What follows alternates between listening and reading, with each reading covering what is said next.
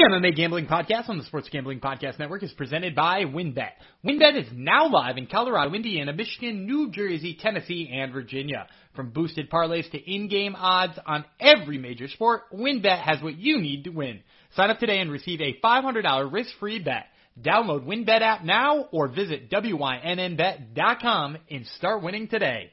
We're also brought to you by PropSwap, America's #1 app to buy and sell sports bets. Use promo code SGP on your first deposit and receive up to $500 in bonus cash. That's PropSwap.com, promo code SGP.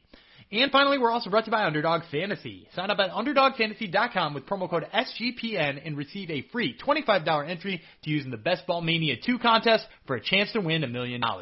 Only at UnderdogFantasy.com. And, of course, if you are downloading apps, don't forget to download the SGPN app in either the App Store or the Google Play Store. There you can get all of our podcasts, news, picks, all right in the palm of your hand, and so much more. Make sure, once again, to download SGPN in either the App Store or the Google Play Store.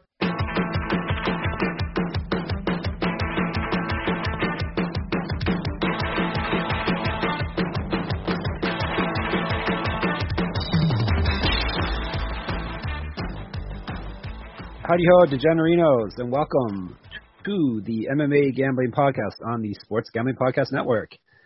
This will be episode 61, and when we think of number 61, we only think of one man, of course. I'm going to break my rule again and let my co-host guess who that person I'm thinking of is. Who is episode 61 going to be dedicated to, Mr. Vreeland? I do not know the answer. I'm going to guess, though, if it's a number like 61, it's got to be a Canadian hockey player. No, Roger Maris, obviously. 61 home runs in 1961. I'm thinking jersey numbers. I only thought jersey numbers. Well, you got to think outside the box. Come on. Let's just introduce you. What the heck? This is Daniel Gumby Vreeland. He's the associate co-host of this here shebang, and I would be your main host. I'm the brains behind the whole operation. Dan's the brawn. Yeah, you're the brawn. Be the brawn. You're purple belt. You're the brawn. He's the brawn and the good looks and the bad picks. That's what he is. So yeah, like I said, MMA Gambling Podcast episode 61. What else can I tell you? Make sure you, if you're listening to us on the SGPN feed, make sure you switch over to our feed, MMA Gambling Podcast feed, because it looks like really shortly about only half of our episodes are going to be going on SGPN. We have a jam-packed schedule over at SGPN with podcasts going out, so only half of them are going to be going there, and you don't want to miss 1 second of this amazing banter and amazing picks that we give you here, so make sure you subscribe to the sports. Obviously, you can subscribe to Sports Gambling Podcast Network feed, but also make sure you subscribe to ours, MMA Gambling Podcast. And you can read all our stuff on sportsgamblingpodcast.com, and you can read all our stuff at MMA-manifesto.com, where we have, obviously, this week, with it being UFC 265, we have a whole bunch of UFC 265 articles. Dan's got Underdog for y'all on there, and he's got a fighter he expects to break out and be the star of the prelims. I have a new writer who just wrote an article on the people's choice for the main event of UFC 265. So basically the people's main event, which Ariel Helwani, I believe, coined on his MMA Hour show years ago. What would you pick as the people's main event for this pay-per-view, Dan? Chiesa Luque. He picked, yeah, that's a good one. He picked Bobby Green and Rafael Fiziev, which is, I think, a good choice also. But yeah, there's quite a few decent people's main events on this here card. Also, you can enter our UFC 265 Pick'em contest over there. So make sure you go to MMA-manifesto.com for all that. And if you're in the podcast listening mood, you can hear Dan on Top Turtle MMA podcast and on the Prelim Picker podcast. And he has recorded both of them today before this one. So you're getting a used up version of Dan here he's going to have boring, not good takes. That's not true. So, just because I'm on my third podcast of the day doesn't mean I'm going to be bad. It could just be like my third round. And, guys like Derek Lewis tend to be better in the third round. Oh, that's very fitting, as we will be speaking of that man very soon. Very, very soon. I'm just wonder what those stats are. There's some stats on my screen, and we're really good on these stats. I wonder where they came from. I'm at 74%, you're at 72%, but I have no idea what these stats are tracking. But whatever they are, Dan, well, we're damn good, whatever they are. So anyhow, fun with spreadsheets. We should probably get right down to, actually, I think there's a couple of news items we can touch on before we get right down to the breaking down of this fight event. Obviously, UFC listened to our last podcast, and it's our fault that Nico Montano is no longer employed by the UFC. So I think we should hang our heads in shame for that. We got her fired.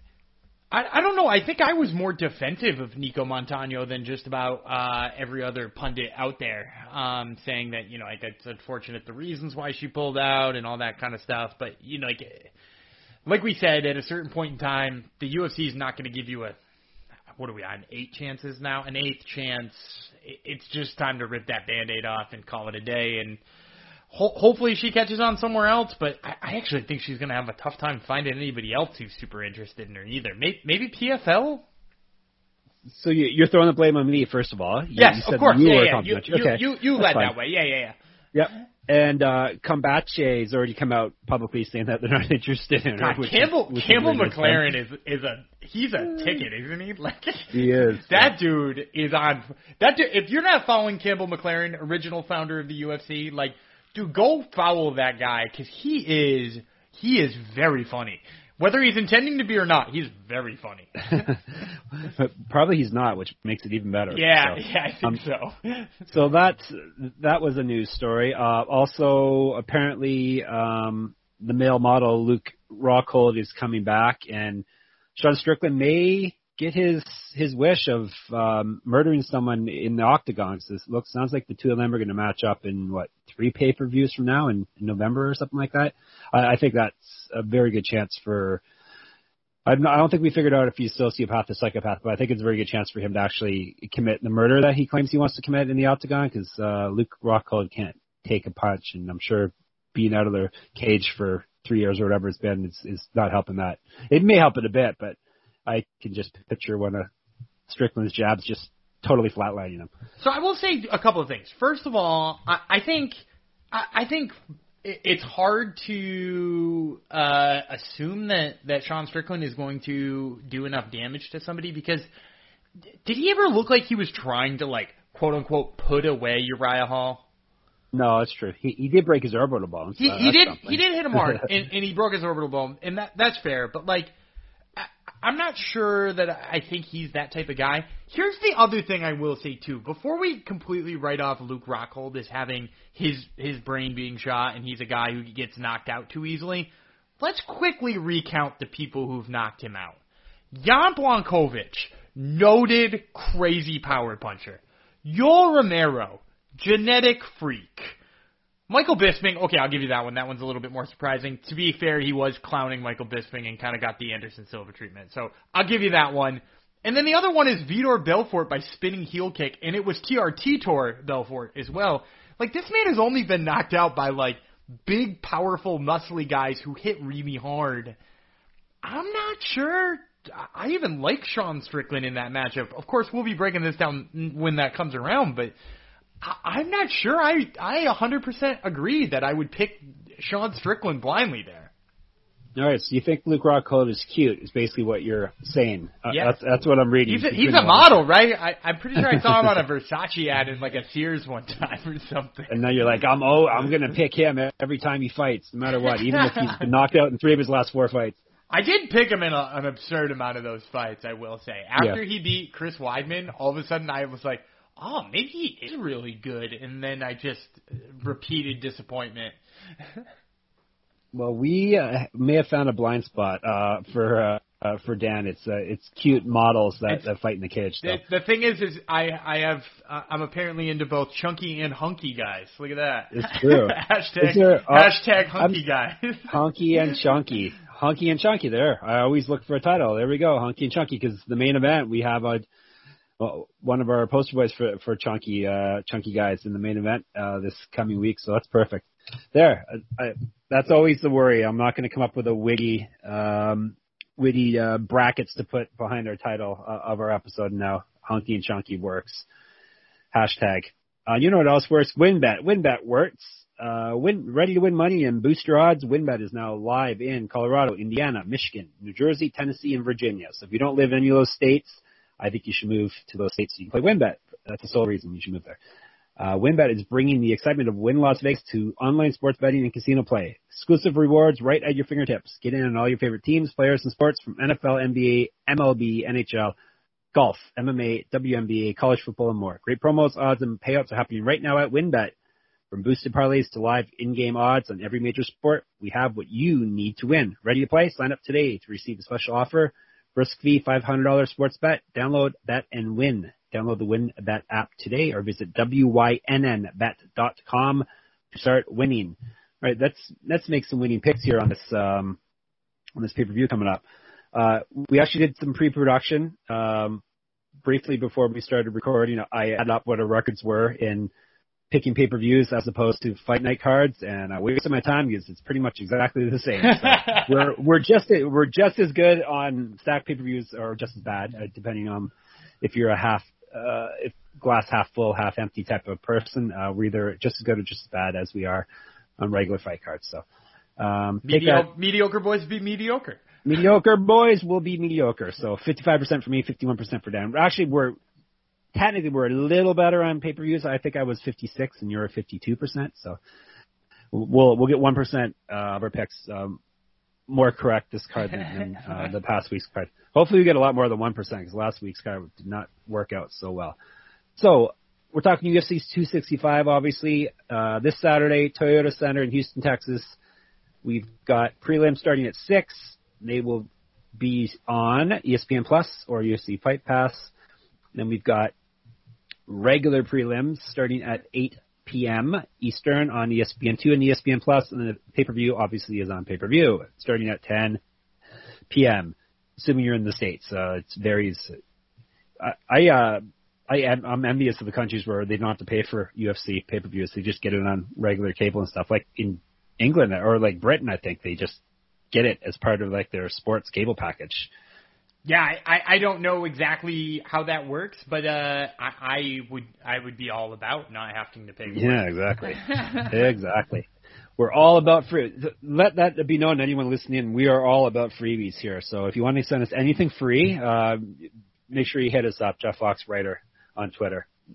Don't hit up Gumby Vreeland because he'll keep everything for himself. Hit up me and I'll decide what Dan gets and what I get.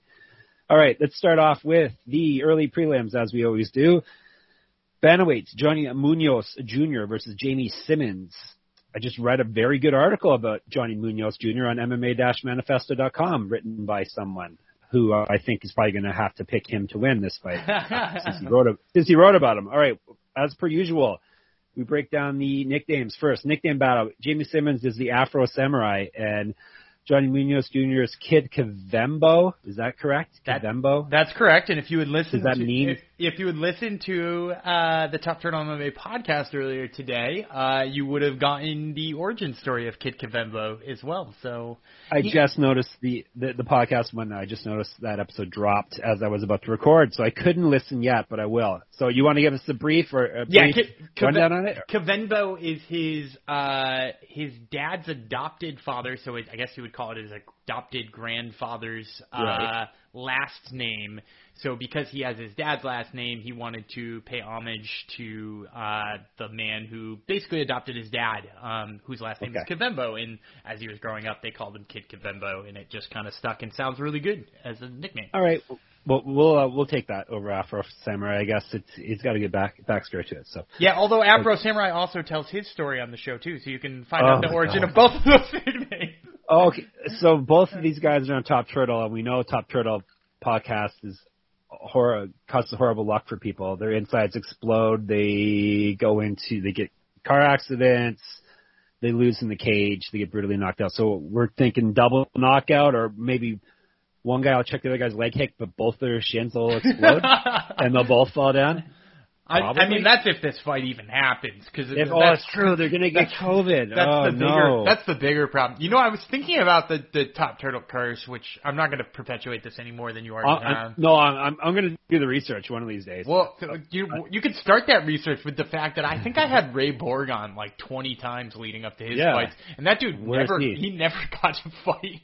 So I'm pretty sure I had him only in the era where he like missed weight or like lost a kidney or like whatever was happening to him, the terrible things that were happening to his family. I don't mean to make light of that stuff too, because obviously there was some really brutal stuff. But like, yeah, I had him on like 100 times, and I was like, oh man, maybe I am a jinx.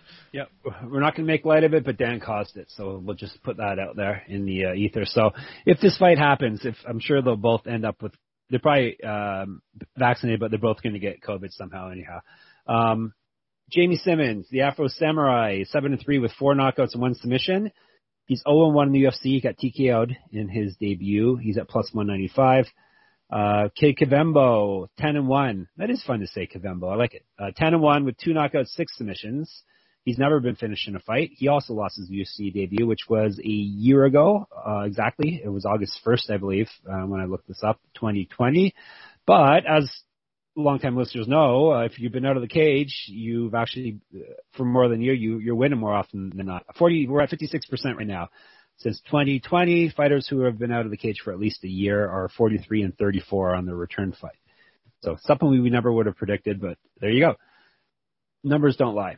He's 3 inches taller, 1 inch reach. Striking stats are in his favor. We're talking small sample size. Both guys only have one fight. That fight metric has been tracking, so he wins in the striking categories. He was also 6 times more active landing strikes in his one UFC fight. And he also has a grappling stats in his favor, minus 250. I will be taking chalk here. Yeah. Since I read such good things about him today. Yeah, I'm going to go chalk too. I will say we got to be a little bit careful about the stats there because both of them took short notice debuts. Johnny Munoz against Nate Maness, who I'm pretty high on Nate Maness. I like him quite a bit. But then Jamie Simmons took a short notice debut against Giga Chikadze, which is not the same as Nate Maness. So, yeah, no. I do like Johnny Munoz here, though, and here's the reason. Both of these guys fight kind of a similar style. They both would much rather be grappling using big double-leg takedowns. They both, have a decent submission game. But the big difference for me is that, first of all, Johnny Munoz is better off of his back and countering grappling with submissions. And the other thing is Jamie Simmons, when he gets people up against the cage and they stuff his first takedown attempt, he tends to muscle through it and just kind of try to push until that takedown works. And while that has worked a lot of times for him, it's against really low-level competition. So I think now that he's up against a guy who does wrestle, who is going to be bigger than him, who's got good counter submissions games, I think that all spells bad things for Jamie Simmons here, and I think ultimately you're going to see Munoz in a lot of top game, a lot of good submission attempts. Wouldn't be surprised to see him get somebody out of there with a sub. So, yeah, I think Johnny Munoz is a pretty clear-cut pick here. There you go. We are agreeing on that one. To start, let's move on to the ladies. Women's flyweight, Victoria Leonardo versus Melissa Gatto. No nickname for Gatto. Leonardo is Fury, so it's boring when only one of them has a nickname. First, Gatto is making her debut. She's 6-0-2 as a pro with 4 submission wins. She last fought it was a win. She last fought in 2018, so we're talking a huge layoff there. Do you know why she was off for so long, first of all? Do you know anything about her? How many times have you seen her fight? Man, I have actually seen very limited tape on her because there isn't actually very much tape out there on her. But she has been booked to fight in the UFC 3 times already. Right. She was injured before she fought Talita Bernardo. She was injured before she fought Julia Avila. And she couldn't travel to the fight with Maria Agapova. So 3 different times she's been booked, twice pulled for her own injuries, and once pulled for travel restrictions. And if you want to peel that curtain back one more, she actually had a bout canceled for a company called Immortal FC, which I don't know anything about, even before then. So she's had a whole bunch of stuff canceled recently. So, I mean, it's for a wealth of reasons, but she has been out, for almost 3 years, and that's to make her debut, right? Yeah. And her last win was against UFC, now UFC fighter Carol Rosa, was it not? Yeah, and Carol Rosa, not only in the UFC, doing quite well in the UFC, and up a division from where this fight's going to take place. Yeah, this Gatto is, I assume it's pronounced Gatto, it's probably not, because I tend to, my shtick, it's total shtick, is I pronounce everyone's name wrong. But we'll say Gatto.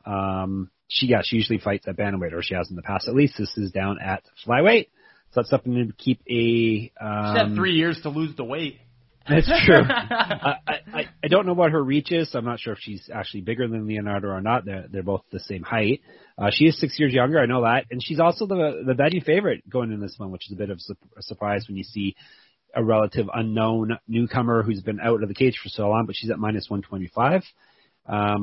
Fury Leonardo is 8-3 with 1 knockout, 4 submissions. She was TKO'd in her UFC debut. She came into the UFC via Contender Series, where she won her fight. She also was in Invicta, where she was 3-2, and she also was in Bellator, where she was 1-0. So basically, almost all of her experience is in big time promotions. That's 2, 5, 6, 8 of her 11 fights are in either UFC or Invicta or Bellator. So she's fought under the bright lights pretty much her whole career. She's at plus 100. Hard one to take. I'm kind of leaning Gatto, but I don't really know too much about her. What are you thinking in this one? So I'm going to pick Leonardo in this one. Okay. I'm not super positive. Here's the problem here, is that Gatto, in the limited amount of tape I have seen on her, she's a very crafty grappler. She is very good at jiu-jitsu. She is a very stereotypical jiu-jitsu first Brazilian that we've seen just steamroll regional level competition. And then, a win over Carol Rosa is nothing to laugh at. And it's a submission win. The way she grapples sometimes, for me, makes me feel a little bit worse about her in a fight with Leonardo, because in that fight with Rosa, she tried to engage the grappling. When it didn't work, she almost just fell to her back and was cool being on bottom. And then she dominated Carol Rosa from the bottom. So that's cool, and that's good, and it's great that she's got that level of jiu-jitsu. But my question is what happens if that person doesn't engage? What happens if Victoria Leonardo says, that's cute, stand up?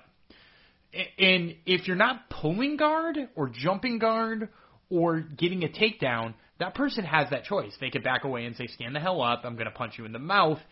And I think if Leonardo does that here to Gatto, I think she'll win pretty easily, because I don't think Gatto's striking holds up to the takedowns or the striking of Leonardo. The question is if Leonardo engages it, does she get caught with Gatto off of her back? It's possible, but Leonardo is pretty tough in her own right in her grappling. She looked good in that Contender Series fight. She didn't look good against Manon Fiorot, but nobody would ever look good against Manon Fiorot. So I'm going to go with Leonardo here, but again, with very limited tape on Gatto, it's really hard to say.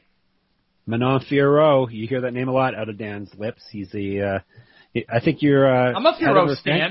I'm a Fiorot stan. You are a Fiorot stan. That's true. All right, I think I'm going to actually go Leonardo too, because plus money is nice, obviously. Plus, there's a lot of unknowns with Gatto, so I'll take some plus money on someone I know a bit more about than someone who's been out of the cage forever and is fighting at a new weight class and all those type of things. So, I was thinking maybe we should say how confident we are with each of our picks going forward, but we don't have to talk units or percentages or anything. But I think this one we're kind of confident, not super confident. I would say I'm way more confident in Johnny Munoz than I am Victoria Leonardo. The problem is it's not even that I don't believe in the skills of Leonardo. I think she's very good. I liked her Contender Series fight quite a bit. I, of course, picked against her against Manon Fiorot, but, again, that's not saying anything. I would pick Fiorot over maybe all but, 5 or 6 flyweights. So, how about you? Could you beat her up? Manon Fiorot would beat the hell. No, she'd beat the hell out of me. I wouldn't even be able to get. She'd start throwing those crazy front kicks she does in those psych. I wouldn't even be able to get near her. I would say in general that's my thought on this one, is that it's just hard to tell. So I don't feel super confident on this one. Yeah. So, the first one we are much more confident on for sure. You know what? I am confident on, Dan. This segue into Prop Swap. I'm very confident. I'm confident in Prop Swap also, because we're brought to you by Prop Swap, America's #1 app to buy and sell sports bets. Football season is about to kick off, and PropSwap is here to make this your best season ever. With PropSwap, your bet doesn't need to win in order to make money. It just needs to improve. For example, the Atlanta Falcons are 80-1 to win the Super Bowl and have one of the easiest strength of schedules in the league. So if you think they'll get off to a hot start, make that 80-1 bet before the season and then sell for a big profit after only a couple weeks. The average seller on PropSwap makes over $500 per month just listing and selling tickets. And when making your bets, remember to go for two. Make 2 tickets on the same team so you can sell one for a profit and you keep one to leave yourself some skin in the game, which I would say is the ultimate #DidGen move. Get started today by going to PropSwap.com or download the PropSwap app. PropSwap is where America buys and sells sports bets. All right, let's move on to bantamweights again. Men's bantamweights. This card is very bantamweight heavy, but I guess when you look at the number of fighters in the UFC, it is. The UFC is very bantamweight heavy. We got Miles Johns versus Anderson Dos Santos, which is one of those mix and match Brazilian names. Choose your own Brazilian name, Anderson, and then you pick Dos Santos as the last name. Perfect. His name's probably not really Anderson Dos Santos, though, is it? Let me check. Anderson Berlingueri Dos Santos. There you go. We went to air with this breakdown, I believe, last time, right? We did, in fact, yes. This one... it was just, a couple weeks ago. Yeah, this one was already booked in, and we already broke it down. So we can keep this one short if you want and tell you to go back and listen to that.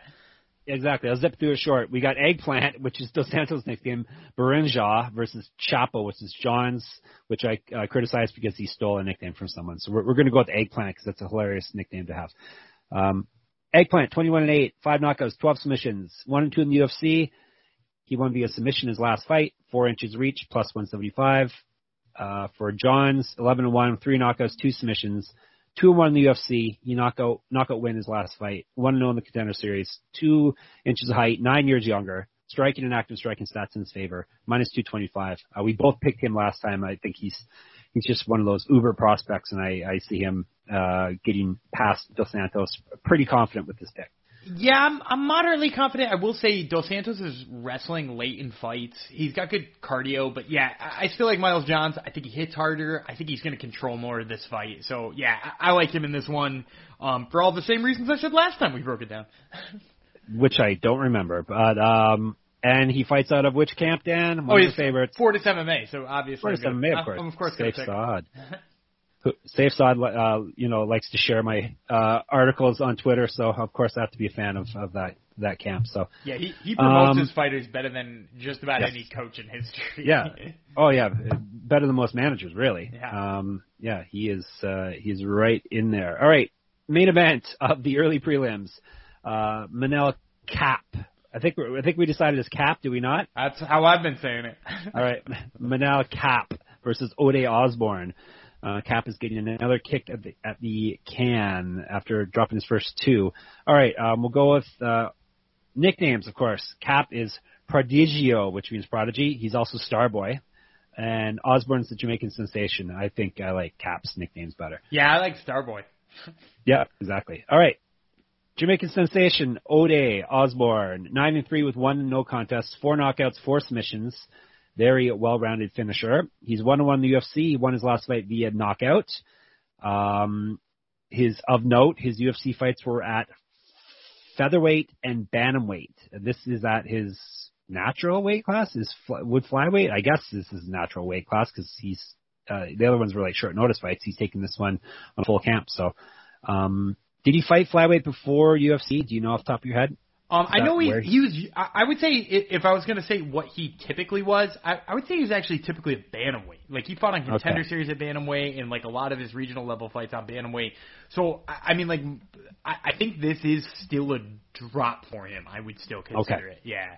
All right. Yeah, you don't see guys dropping from featherweight to flyweight hardly ever. Like I'm sure there's been some, but very, very rare. That's a big drop. So, as Dan mentioned, Contender Series, he was on that. He won his fight there. He is 2 inches taller, 5 inches reach over Cape. Striking and active striking stats in his favor, so he's a better striker and or defender, and he is more active landing strikes. His grappling stats also in his favor is at plus 165. The Starboy is 15-6 with 9 knockouts, 5 submissions, 0-2 in the UFC. He came in here highly touted out of Ryzen in Japan, where he was 6-3, and he was the champion over there. He's a year younger than Osborne. He's at minus 210. Break it down. For me, the only reason I would not be confident picking Manel Kape, because I actually think Manel Kape is not just a better fighter in this fight, but an infinitely better fighter than Ode Osborne. I like Ode. I think he's really fun to watch. But like, if you go back and look at what Kape has done in Rizin, he was incredible, dude. Like, he knocked out Kaya Sakara. Right. He was their bantamweight champ in dominant fashion. This guy is legit. I had him when he came to the UFC as maybe one of the 5 or 6 best flyweights in the UFC. Yep. And I think he would have won his first 2 fights easily had he had any level of urgency. He seemed to just be fine playing like a distance striking game and like not really turning up the output, and then like getting pissed that the judges didn't pick him to win in these razor close fights. And I think he did win one of them. I don't think he won the first one, but like, he just needs to turn it up. I'm hoping being 0-2 in the UFC and like having his job threatened is enough to like go balls to the wall, because if he does that in the same style he did in Rizin, he's just going to knock Ode Osborne out viciously too. All right, I'm actually going for a big underdog here. I'm taking Osborne. I don't like. Look at you, different than me. I know, right? I don't like his mental. His mental. Oh, it's terrible. It's one of the worst fight IQs I've ever seen. His fight IQ, yeah. Yeah, maybe not his mental state. Well, because I don't know what his mental state is, obviously, but his fight IQ was pretty horrible. He was very passive as UFC fights. I like Osborne's size. I like his finishing ability, and he's proved that he can get it done at the UFC level. So, assuming the weight cut does not totally destroy him, I'm going to go for a massive underdog to start things off here. So there we go. So that concludes the early prelims. This card's not the best card on paper, but it's mostly not the best card on paper because we have a fake title fight at the top, and not most pay-per-views you have at least one real title fight, sometimes 2. So that's pretty much what brings this card's ranking down, the rankings I do over at MMA-Manifesto, but the undercards and stuff are actually pretty solid. We just broke down some solid fight cards there. That was just the early prelims. We'll move on to the regular prelims, the main prelims. But first, I'm going to tell you about a new sponsor, Paramount Plus. The summer of soccer continues on Paramount Plus. Stream over 2,000 soccer matches a year from around the world. That's all the heart-pounding drama from CBS Sports, including UEFA Champions League, Europa League, Italy's. I'm pretty sure the country is called Italy, isn't it? Yeah. Or is it Italy? Italy. You really are used to soccer leagues, huh? I'm skipping ahead to Serie A, and I said Italy. Italy, Serie A. Argentina's Prima Division. They have it all like phonetically spelled for me too. It's a Primera Division. If they had it spelled like that, I would have said it properly. So Primera Division. The Brazilian what's the Brazilian? Brasileiro? Do you have to say these in your ad reads, Dan, or not? I haven't looked at them. You haven't done them yet? All right. I taped the early ones afterwards. It's good. I am the guinea pig here. NWSL, the Asian Football Confederation, and the CONCACAF qualifiers featured in stars from the U.S. and Mexico, the Mexican men's national teams. I can't even say Italy, though, so who am I complaining to here? Plus much more. It's the best of the beautiful game with all the beautiful names like Messi. I know how to say that. Mbappe, I guess it would be. Ronaldo. Christian Mbappe. Yep. Rapinoe and Pulisic. Be part of the excitement as champions are crowned and history is made. The world's game lives here on Paramount Plus. Visit ParamountPlus.com to start your free trial and stream every match live. And hopefully their feed isn't as botched up as my ad read was. I'm sure it's not. I'm sure it's top quality. I butchered. That's the last segment they will be sponsoring, I'm sure, after my butchering of all the names. But let's move on. I know how to say this name, Karolina Kowalkiewicz. You don't know how to say it. Kowalkiewicz, Kowalkiewicz, right. It's been a long time since I said her name. She's been gone for a while. My son's kindergarten teacher had a name like that. I don't think it was Kovalkiewicz. But it's something Polish that's difficult to It is something Polish. She's fighting Jessica Penne. Speaking of Italy, Penne, right? Yeah, that's the type of Is she Italian? Is she Italian? I'm not sure if she is Italian. I guess she must. It would be really surprising with a name like Penne if she was not. Exactly. But maybe we're being xenophobes or racist, or we're assuming things. I don't know. We got Polish Princess versus nothing. I guess she's named after a pasta. That's enough of a nickname for that. So Sure. All right. This is at women's strawweight. If I mentioned that already, I'm not sure. Or if I mispronounced strawweight, that's what it's at. Is that strawweight? Penne, 13-5, 2 knockouts, 7 submissions, 2-3 in the UFC, 2-1 on the Ultimate Fighter. She was 3-1 in Invicta, where she was the champ. She was 1-1 Bellator.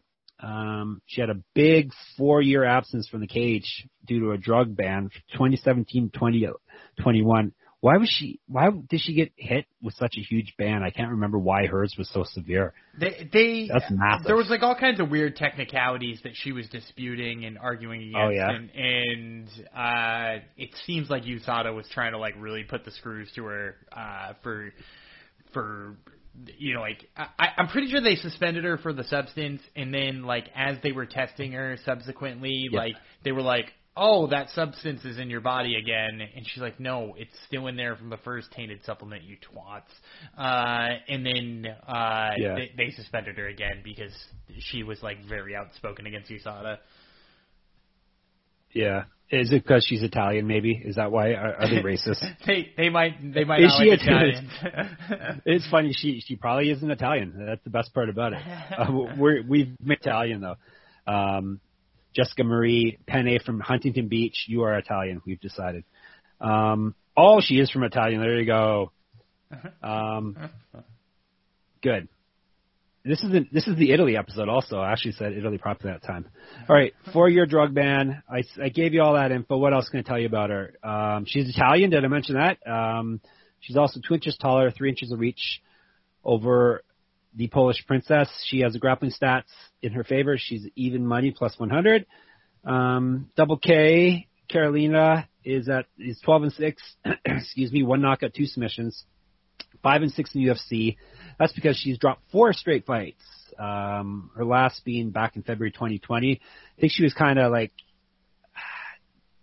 thinking of retirement, was she not? I think she was like 1 foot in, 1 foot out for a while there. But apparently she's back. She fought over in KSW in her native Poland, where she was 5-0, and she was the champ there. She also was in Invicta, where she was 1-0. She fought for the UFC title as well, losing to Joanna Champion. She's 2 years younger than Penne. Striking stats in her favor. She's twice more active striking. Also, minus 125. I think we're going to differ here again. I'm going with Double K, and I think you're going with Penne. I think we talked about this last episode. I am going with Jessica Penne in here. Yeah. Firstly, because I liked her pressure. Italian food. Well, I do like Italian food quite a bit. And actually, penne is one of my favorite pastas, along with rigatoni. Yeah, so Jessica Rigatoni. That could be her nickname. Rigatoni penne would be a confusing nickname. But in that same token, look, I did like her pressure against Lupita Godinez. I liked the way she pushed forward. I liked that she looked as good in the third round as she did in the first round. I'll say this about Kovalkiewicz. She definitely is going to have a striking advantage in this one. But the thing I think about this fight is that I think Penne is going to get in her face, and as long as she can get in close, Kovalkiewicz has showed kind of spotty takedown defense. Like Michelle Waterson, who I do not think of as a good wrestler, I think she's a great striker, chose to grapple with Kovalkiewicz and took her down twice, fairly easily too. So I think if Penne goes with that grappling forward approach, she is a much better grappler than Kovalkiewicz, and I could see her putting Kovalkiewicz on her back a whole bunch of times. Yeah, this one, I'm not, speaking of the confidence thing, I'm not super confident because who knows what we're going to do. Who could be confident? They've fought combined one time in the last 3 years. Exactly. It's hard. Like, what's her mental state going to be? Like, I'm pretty sure she was thinking about retiring, right. or her fiance wanted her to retire. I think she was having health issues. Who knows what we're going to see from Double K, but I'll ride with her in this one. Are you confident with your Penne pick, or is this just a kind of sort of? This is just a better at two bad situations. Yeah.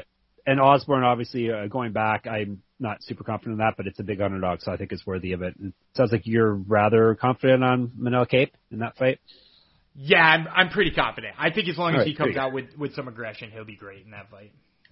There you go. We're very scientific. We're pretty confident, kind of, sort of, stuff like that. So we're giving you guys all you math nerds. We're giving you all the breakdowns that you need there. So, all right, let's move on to light heavyweights. Ed Herman versus Alonzo Menifield. Nicknames: Menifield is Atomic. Ed Herman is Short Fuse. I think Short Fuse is a classic one that we have to side with. Correct? Yeah, I think so. All right. Let's break down his record, and Dan can do some revisionist history because he really didn't win his last fight, right? No, he 100% did not win that fight. Yeah, it was the last fight where he faked. Yeah, criminal how bad he lost that fight. Yes. I do revise stuff that I shouldn't revise. This one should have been revised by the athletic commissions. Exactly. All right, he's 26-14. He's been around a little while with 1 no contest, 7 knockouts, 14 submissions. On the other side of the ledger, he's been knocked out 3 times himself, and he's been submitted 6 times. He's 13-10 in the UFC with 1 no contest. He's won 3 straight fights. Ha ha ha. He won his last fight via submission. Ha ha ha. Sure he did. If it was best 2 out of 3 falls, and then it would be 1 fall to 1, and he would have lost the last one. He was 2-0 and tough, 0-1 in Strikeforce. It was weird. He took a Strikeforce fight in the middle of his UFC run. I think it was after the UFC bought Strikeforce and they needed someone to fight Jacare, and I think he put his hand up and got beat. So he made his pro debut May 2003. So you know the next question, Dan. What were you doing in May 2003? I believe I would have been in 8th grade. Yes, that's correct. You would have been in 8th grade. And what would you have been doing with your time, Dan? Playing Little League. Little League. Were you dominating Little League baseball? No, I've never been a good hitter in my whole life. I was a defensive specialist even at 11. Perfect. He's an inch taller and an inch of reach over Menifield. Striking and grappling stats in his favor, plus 195. Atomic Menifield is 10-2 with 8 knockouts, 2 submissions, so all of his wins have come via finish. 3-2 in the UFC. He won his last fight via submission. We're not disputing that one. He was 2-0 in the Contender Series. Took him 2 kicks to the can to get in, but he got in. I used kicks to the can twice, so there you go. Maybe that's going to be my new crutch on this show. He was 1-0 in Bellator, 7 years younger, minus 250. Menifield is my pick. Not super strong on it because minus 250 is a little high, but I'll take him as my pick here. I'm only worried about Menifield if he doesn't get him out early because I think he's going to look better with the striking. He's going to look better with the power. Menifield has just had a way of making a couple of small mistakes over long periods of time where crafty veterans and stuff like that take advantage of him, or guys who are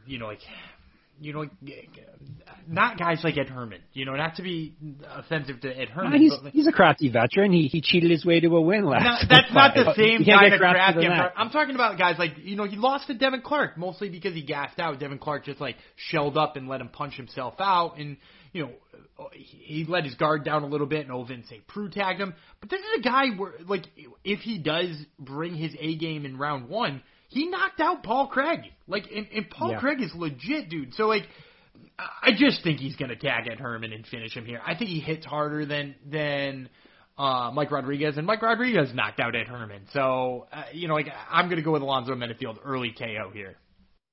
But I just realized, or I just remembered, Ed Herman shares a birthday with me. Does that change your choice at all? No, because Alonzo Menifield also trains at Fortis MMA, so that supersedes your birthday share. Going all in. Hashtag all in on Fortis MMA. All right, we're back to bantamweights. Pretty much every other fight on this card is going to be a bantamweight fight, but I'm not complaining though. Bantamweight's fun. Vince Morales, Draco Rodriguez. We got some good nicknames here.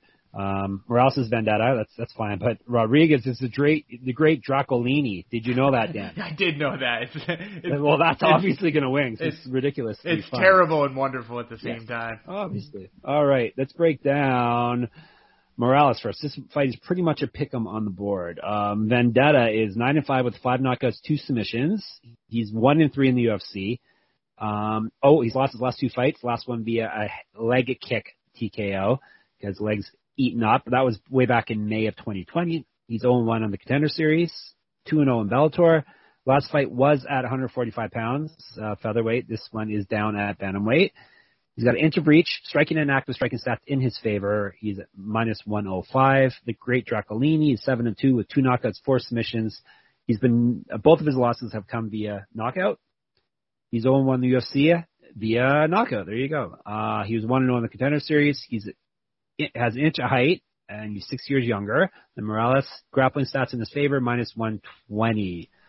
What do you think of this one? I think I'm going to go with Draco Rodriguez in this fight. And again, this is a really tight one. And actually, if you look at the odds on a lot of these fights, the odds are razor close on a lot of these. The reason I like Rodriguez in here is if you looked at Vince Morales, I've seen 2 major problems with him. And one of them is that he concedes takedowns a little bit too easily. It's not even necessarily that he's bad at defending takedowns, but like the point where he's just like, oh, I'm getting taken down, might as well like throw my guard up, is a little bit too early for me. And then in addition to that, he also lets his legs get kicked kind of a lot. As a matter of fact, he lost last fight that way. Yeah, he lost by leg kicks. But even if you're like obviously that's like a red flag, right? Like he lost his last fight that way. Yep. But even if you go back to like when he was fighting Benito Lopez was chewing up his legs a little bit. And Song Yadong even like landed a couple leg kicks, and Song Yadong doesn't even land a lot of leg kicks. So Draco Rodriguez does throw a little bit of leg kicks, so I like him to use that as an advantage. And he also shoots a couple of takedowns. So like I don't think there's like a clear one-sided leader here in the striking department if this does all take place on the feet. And in fact, as a matter of fact, like Vince Morales might be the better striker. I just think there are so many other avenues for Draco Rodriguez that in a fight so close, I'm going to take the guy who's got a whole bunch of different avenues to win. Yep, I'm going with the great Dracolini also. Fairly confident, not super confident, but fairly confident with that. Here's some trivia for you. Vince Morales is a cousin of which other UFC bantamweight fighter? So isn't there another? He has a cousin. Isn't his last name Morales as well? No, it's not. Because wasn't there an El Bopo Morales? Do you remember? That's a good name. Hopefully there was El Bopo. Well, that was the nickname. Yes, Joseph Bopo Morales. Ha ha! I was right. It's not Joe Bopo. Joseph Bopo Morales. It's someone with I think he has a mullet now. That doesn't really limit it either. Cut it down. But has a mullet now? Or had I think the last time I saw him, he had a mullet. Not Tanner Both. Ricky Simone. Oh, Ricky Simone. Okay. Yeah, Doesn't he not have a mullet? He does definitely have a mullet. Right? Yeah. I will also say, just as the perfect kind of tangent, Joseph Morales, Bopo Morales, was cut from the UFC after going 1-2. His losses were to Eric Shelton and Davison Figueiredo. And that was enough to get him cut. Yep, that'll get you cut. All right. Moving on to the main event of the prelims and the people's main event on MMA-Manifesto. Bobby Green versus Rafael Fiziev. Should be a fun one. Bobby King Green versus Rafael Ataman Fiziev. I have no idea what Ataman is, but Bobby Green is King is phenomenal. Yeah. All right, we'll break down Bobby Green. As we mentioned last episode, his fighting style is hood. I guess Fiziev's fighting style would be kickboxing, so it would be kickboxing versus hood. King Green, 27-11-1, 8 knockouts, 9 submissions, 8-6-1 in the UFC. He's won 3 of his last 4. He won 3 straight, then lost the last fight. He also was 4-1 in Strikeforce. He's 2 inches taller, striking and active striking stats in his favor, plus 260. Of note, he's not finished a fight, like finishing opponents, I think I read 2013 was his last James Krause back in November of 2013. It was the last time he finished an opponent. And that was lightweight James Krause too, which is not a good weight decision for him ever. Yes. So if you're leaning, what I'm getting to, if you're leaning Bobby Green here, take him via decision. Fiziev, 9-1 with 6 knockouts, 1 submission, 3-1 in the UFC. He's won 3 straight fights. He won via KO his last fight, 39-8 in kickboxing as a professional. 7 years younger than Green, minus 350. I will be taking Fiziev. I will not be leaning towards Green in this one. Yeah, and this is a super confident pick for me. I like Bobby Green. I think his pressure is really fun, but the problem is here, if he pressures in the way that he usually does, he puts a little bit of weight on that front foot, it's going to get chopped. And it's going to get chopped really hard. And to be completely honest with you, I don't think he can turn up the pressure on Fiziev. So, yeah, there's so many things pointing to bad news here for Bobby Green. But, I don't see the wrestling working. I don't see him being able to turn up the pressure on him. I'm just going to go pretty obviously here with the Rafael Fiziev. Yeah, I'm confident, too, with this one. But, the takes I've heard is, a few takes I've heard is, like, Green's going to out-wrestle him, and that's how he's going to win. But I don't know if he's going to be able to get close enough to wrestle him without getting eaten up. Yeah, and like, he had trouble keeping Thiago Moises down. And Thiago Moises is really good at jiu-jitsu, but, like, not a particularly strong wrestler, right? Like, so, like, for him to have the wrestling to shut down Bobby Green, I kind of trust that Fiziev will be able to hold him off. Yep. And if in doubt, always go with the younger guy, and he's 7 years younger, so that's not a insignificant gap. That's a pretty big gap there. So, all right, that is our main card. That's our prelims, the main event of the prelims. We'll move on to the main card. We'll make it commercial free, as I always promise. But first, last two sponsors, Underdog Fantasy. First of all, make sure you head over to UnderdogFantasy.com and use promo code SGPN, and you'll get a free $25, which you can use to enter into their free shot at $1 million. They're giving away $1 million over there. So make sure you download the app and sign up at UnderdogFantasy.com, promo code SGPN. And while you're downloading apps, if you haven't already, make sure you download our app, the SGPN app. We are now live in App Store and Google Play. The app gives you easy access to all our picks, podcasts.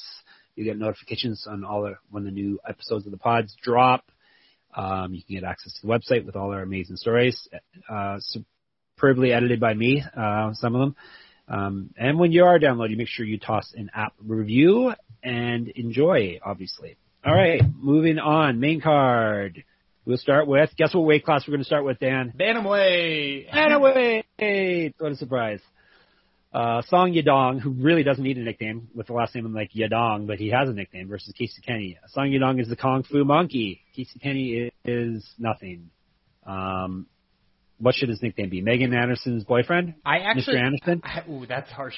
I have actually asked him that question before in an interview. How come he never had a nickname? And he says the people around the gym call him Cookie. Cookie. There you go. Casey Cookie Kenny. Casey Cookie Kenny. That's pretty good. Oh, okay. So you've interviewed him. You haven't interviewed Yadong. I have not. There seems to be some sort of language barrier in the request.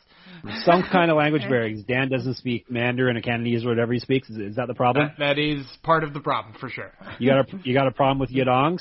I don't have any problem with his dongs. All right, good. All right, anyone on the prelims? Jessica Penny, I think she was on your podcast, wasn't she? No, okay. I don't Carolina was not. Minifield. I've interviewed both Ed Herman and Alonzo Minifield, and Manel Cap, Miles Johns, Simmons, and Munoz. And Vince Morales.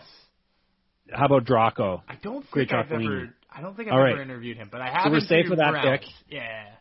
Yeah, and Fiziev, do you interview him? No, Fiziev agreed. Nope. Agreed. All right. Just so we're covering all bases here. All right, who should we break down first? How about we break down Yadong, the Kung Fu Monkey? He's 16-5-1 with 1 no contest, 6 knockouts, 3 submissions, 5-1-1 in the UFC. Over his last 3 fights, he's got the whole plethora of results here. 1 win, 1 loss, 1 draw. All he needs is a no contest, and he's completed the cycle. He lost his last fight. In that 1-1-1 streak there. He was 0-1 in 1 championship while holding ones. He's 1 inch taller than Kenny, 6 years younger, and he's minus 105. This is pretty much a pick'em fight. Cookie Kenny, 16-3-1 with 2 knockouts, 5 submissions. He's never been finished in a fight. He's 5-2 in the UFC. He's 3-1. He lost his last fight, but we're going to dispute that also, correct? Why would we Dominic dispute Cruz? That? I don't know. Cruz. I think he might have lost to Dominic Cruz. Really? Yeah, Dan loves rewriting things. I'm not going to rewrite that one. I don't think. I'll get the MMA decision folk on it though in a second if you'd like. I was trying to think of which one you were trying to dispute. Because I didn't even think it was disputable. I thought he lost that fight. It was a split decision. I thought it was. Well, all split decisions are cause arguments, but anyhow. All right, so he's technically. I'm looking at MMA decisions right now, just so you know. And hang on, let me just count up real quick. I got quietly counting on air. I got riveting. I got 22 media members scored it for Cruz, and Shaquille Majori scored it for Casey Kenny. So he's Canadian, right? So he's smart. 22 against Shaq, which I do like Shaq, but he's wrong on this one. And the almighty media scorer Sean Sheehan gave it 30-27 to Dominic Cruz. Didn't even give a round. Didn't even give a round to Casey Kenny. All right, if the Podfather said I must be misremembering this fight, but anyhow, that was his only loss over his last 4 fights. He was 1-1 in the Contender Series. He was in LFA where he was a double interim champ. That's something you don't see often. He was the interim champ at flyweight and bantamweight, I believe. He's got an inch of reach, striking stats, grappling stats in his favor, -120. I'm going to take Cookie Kenny in this one. I'm not. I'm going to take Song Yadong. We can differ on this one too. There's parts of Song Yadong's game that worries me, little bits and pieces. I don't think he fought very smart against Kyler Phillips, and he's had a tendency to get taken down fairly often. But also, his gas tank seems to hold up well enough, and I just think, Casey Kenny's maybe best feature is the fact that he's got a great gas tank. He also isn't, despite the fact that I do like his wrestling sometimes, doesn't shoot a lot of takedowns, or hasn't in a while. He didn't score any against Dominic Cruz. He only got 2 against Nathaniel Wood. I don't think he ever shot one against Haile Alatang. I don't think he shot one against Lee Smolka. He's kind of fallen in love with his hands, and I actually think that's a mistake here against Song Yadong. I think he's probably going to get tagged up, and if he lets Song Yadong initiate the wrestling, I think that's bad for him too. So I'm going to go with Song Yadong in this one. All right. Be wrong. That's fine. Be wrong. Are you confident? I'm actually pretty confident in this one. I'm going to say I'm moderately confident in Song Yadong. I'm not.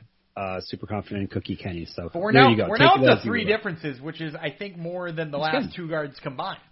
Which means those 3 fights will fall off before fight night rolls around. Well, we had a lot last week, and they all fell off except for the main event. So, who got that right again? You did, yeah. You went out on a real limb. You went out on a real limb, picking a -220 favorite. -220 psychopath is who I took. All right, women's strawweight. Tisha Torres versus Angela Hill. This was a fight that they fought already, right? Torres won in 2015. Were they scheduled? They were scheduled, late last year also, right? Yes, correct. And I think we probably broke it down because I think I had all the stats already. But sure, I can buy that. Yeah, it was a long time ago, though. So we got Overkill Hill and Tiny Tornado Torres. Tiny Tornado's way better. Yeah, I agree. All right, Overkill Hill, 13-9 with 5 knockouts, 8-9 in the UFC over 2 stints.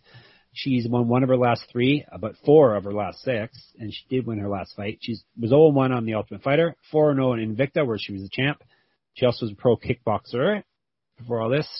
Before all this MMA nonsense. She's 2 inches taller, 4 inches of reach, striking and active striking stats in her favor, grappling stats in her favor, plus 112.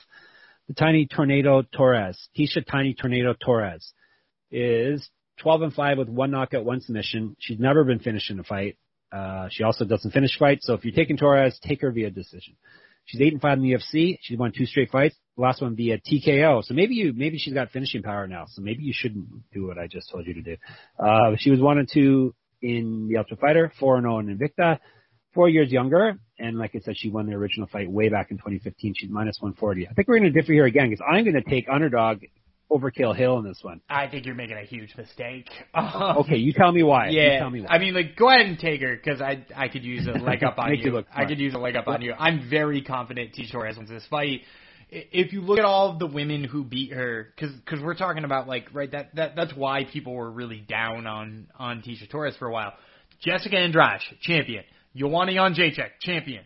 Weili Zhang, champion. Marina Rodriguez, possibly future champion, maybe, but at least top 5 strawweight, right? She has only lost to people who are absolutely the best of the best strawweights in the whole world. And those people also are experts at range striking, right?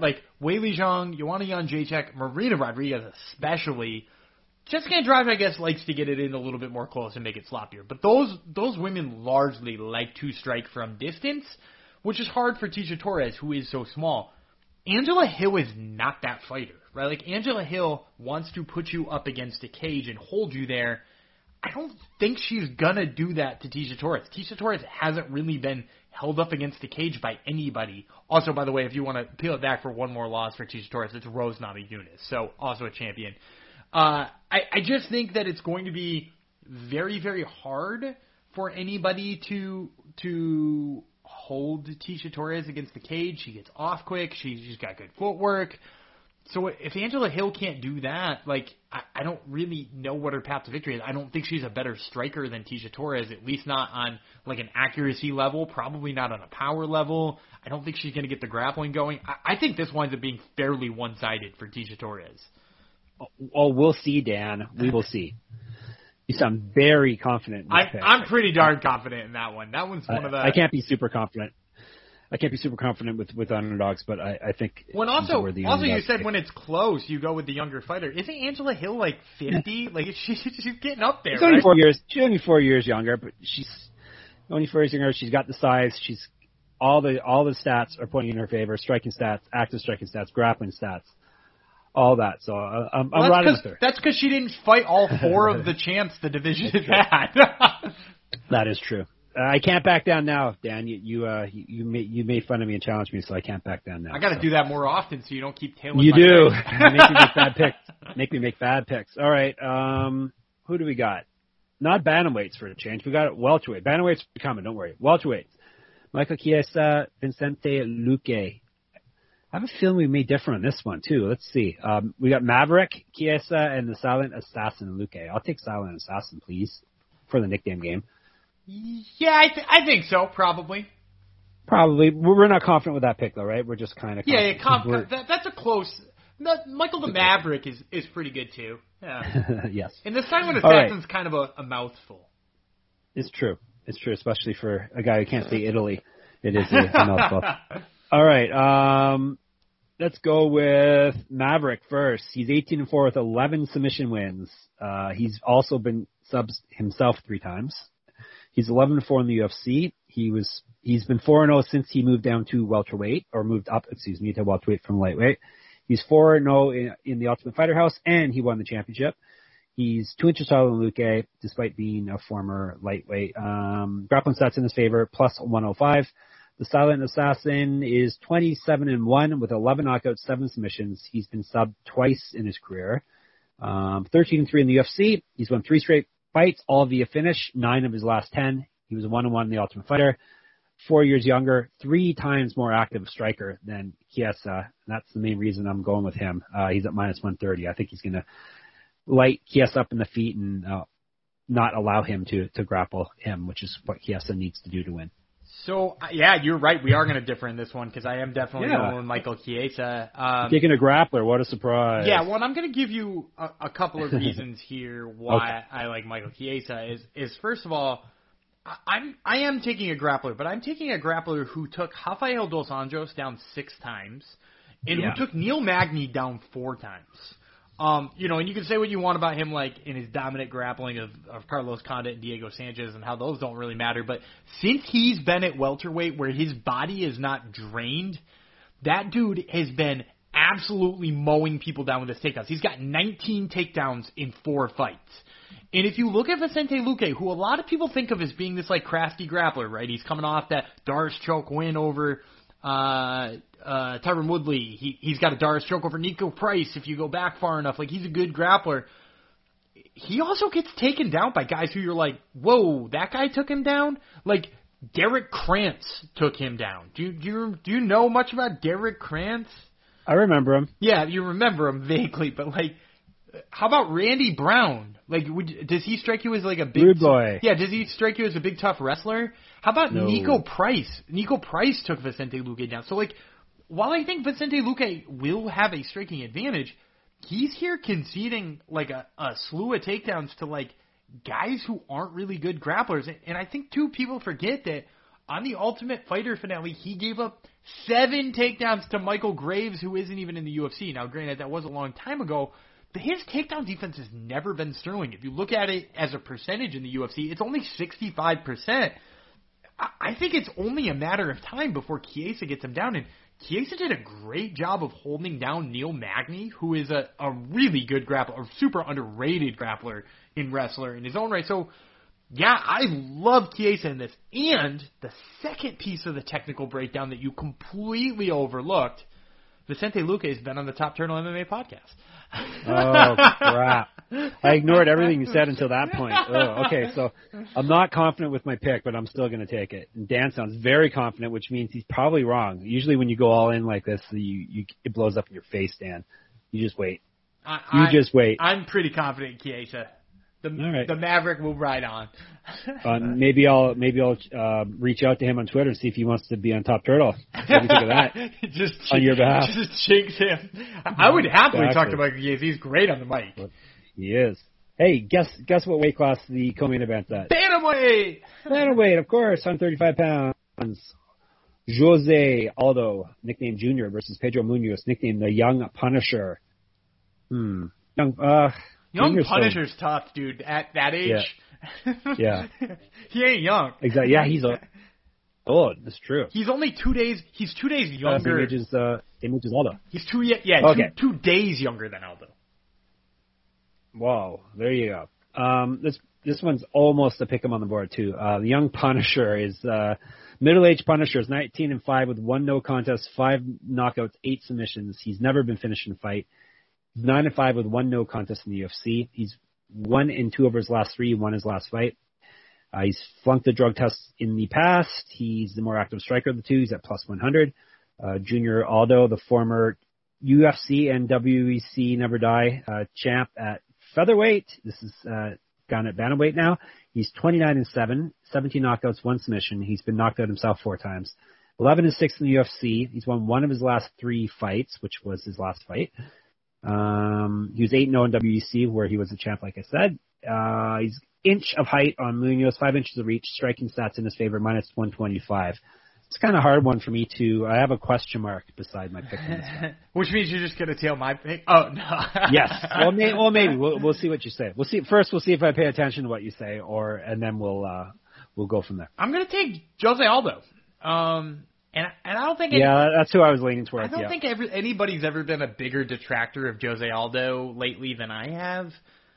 Yeah. But I do really think he doesn't fit the mold of the type of person that like Munoz has loads of success against. And it's a good matchup. And Munoz doesn't strike me as the type of person who like takes advantage of the weaknesses of Aldo, right? Because like Aldo got out grappled by Piotr Jan, and like he got out grappled by Volkanovski, who just like put him against the cage and took all of his range away.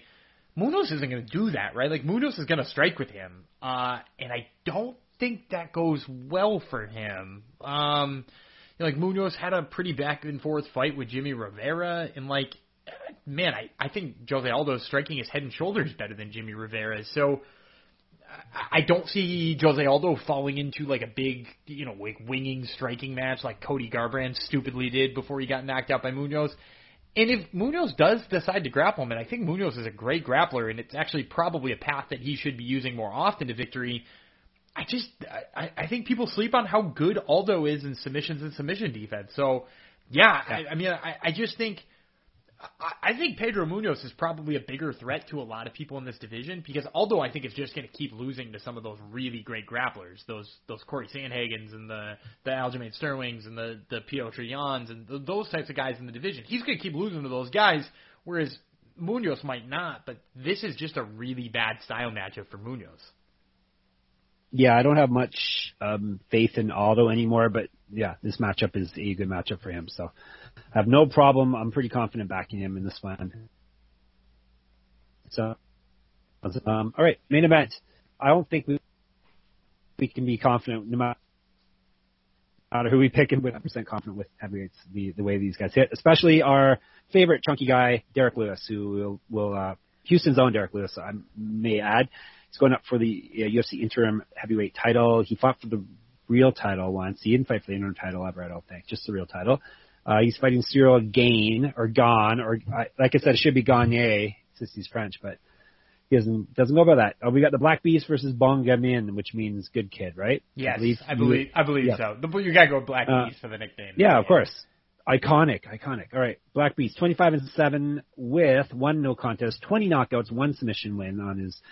He got a submission win, really. That's interesting. Can you imagine Derek Lewis? He's not like a horrible grappler, but he just wants to get up always when he's on the ground. But he actually won via submission. I got to check now. I'm checking who he beat via submission. I'm assuming it was ages ago, which it was.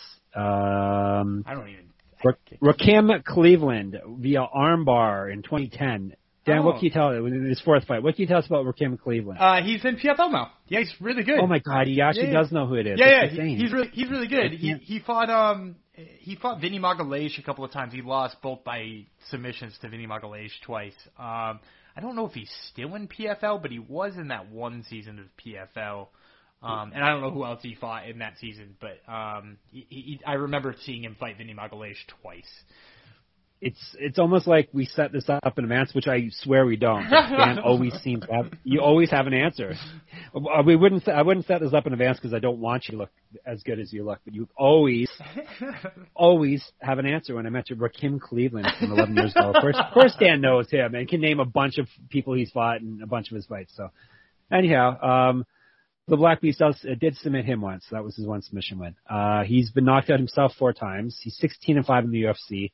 Which is insane. He hasn't really even been around that long. He's fought 21 times in the UFC already.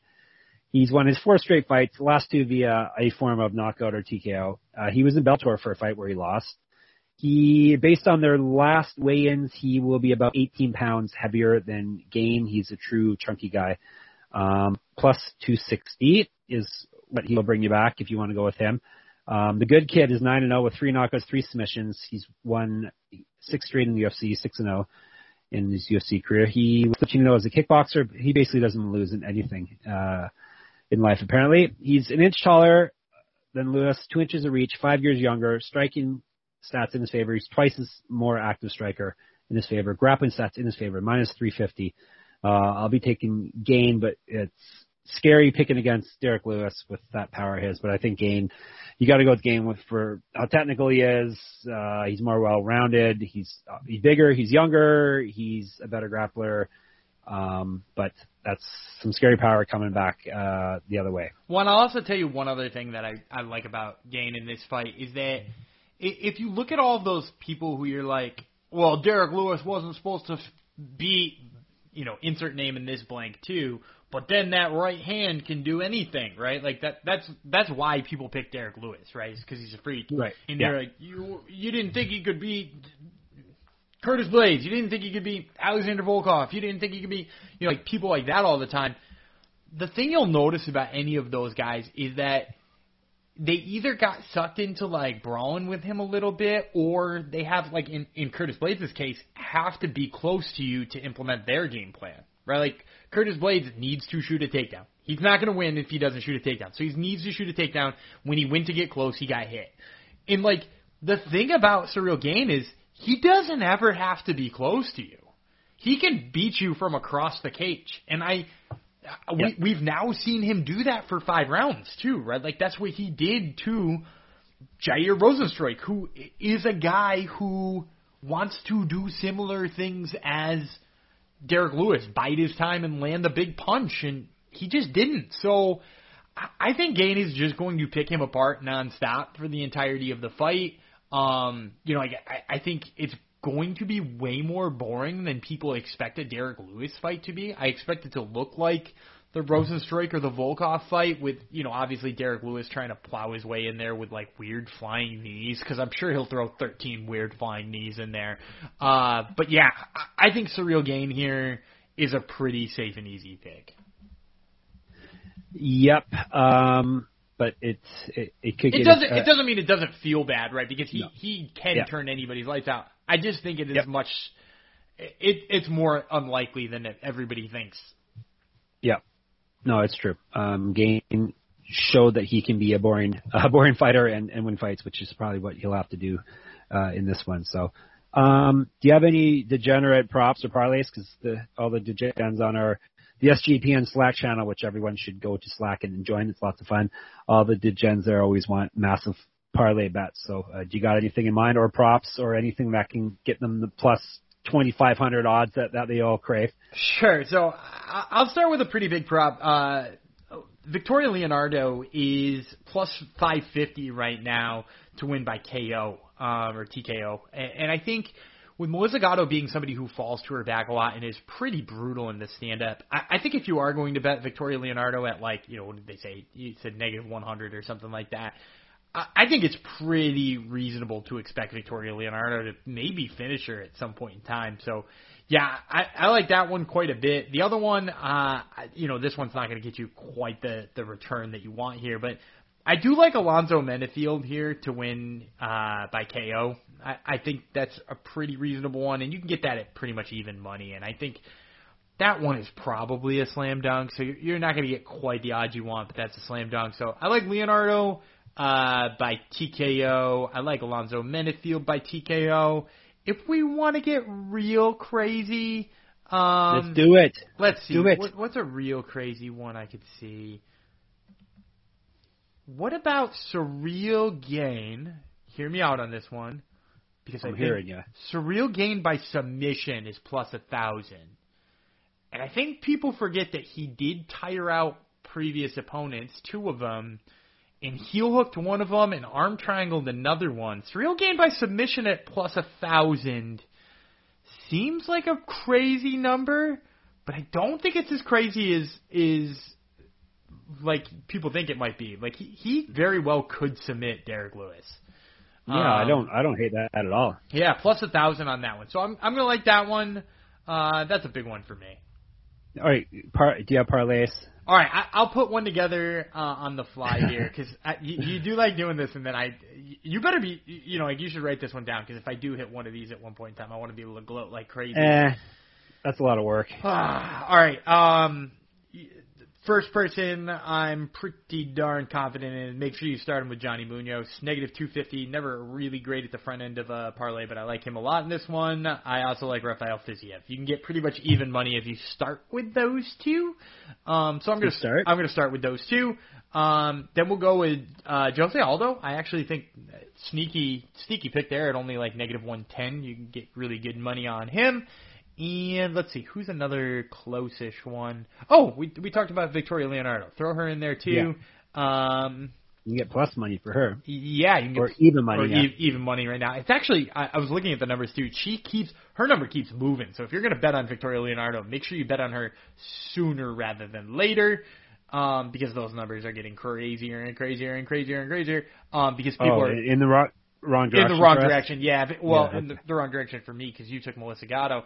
So in the right direction for you. No, I switched. Oh, I talked you out of it. Yeah. So Victoria Leonardo is slowly becoming a favorite, and I think probably even by the time this airs, she will be a favorite. But and then let's see, we'll cap that one off with Tecia Torres because we think we're good on them. So Munoz, Fiziev, Aldo, Leonardo, Torres. It's going to give you plus 1,100. 11-1. Yeah, that's all right. That's okay. All right, that's. I guess we'll pick locks, even though we are both in the tank with our locks. I'll take Fiziev. I'm going to take. I don't care if he's minus 350. I need to hit some of my locks, so I'll take Fiziev against Bobby Green. I'm going to take Victoria Leonardo. Close money. I'm going to get a nice return on there. And yeah, I think that one should be pretty good as long as she can avoid the submissions off the back. All right, there you go. That's the Hunky and Chunky episode for you, y'all. And anything else you need to tell the people, Dan? Nah, you nailed it all. All right, amazing. That's why I'm the host and you're the associate host. Follow us on Twitter, Jeff Fox, writer, Gumby, Breland. Read all our stuff, sportsgamblingpodcast.com, MMA-manifesto.com, where you can get in on our Pick'em contest there. Listen to all the podcasts, obviously, on Sports Gambling Podcast Network, and subscribe to the MMA Gambling Podcast. What else? Oh, and download the SGPN app. I think that's pretty much all I really have to tell people. Whose turn is it to take us away? Dan, you want to take us away? No, it's always you on Wednesday. My turn? It's always, okay. Well, that's a good way to remember it. So this is Wednesday. I'll bid you farewell by saying I am Juicy Jeff Fox, nickname we never use, and he is Daniel Gumby Related, a nickname that we probably overuse. And we will talk to you again on Sunday where we break down all my winning picks, and Dan will make excuses for all his losing picks. Bye-bye.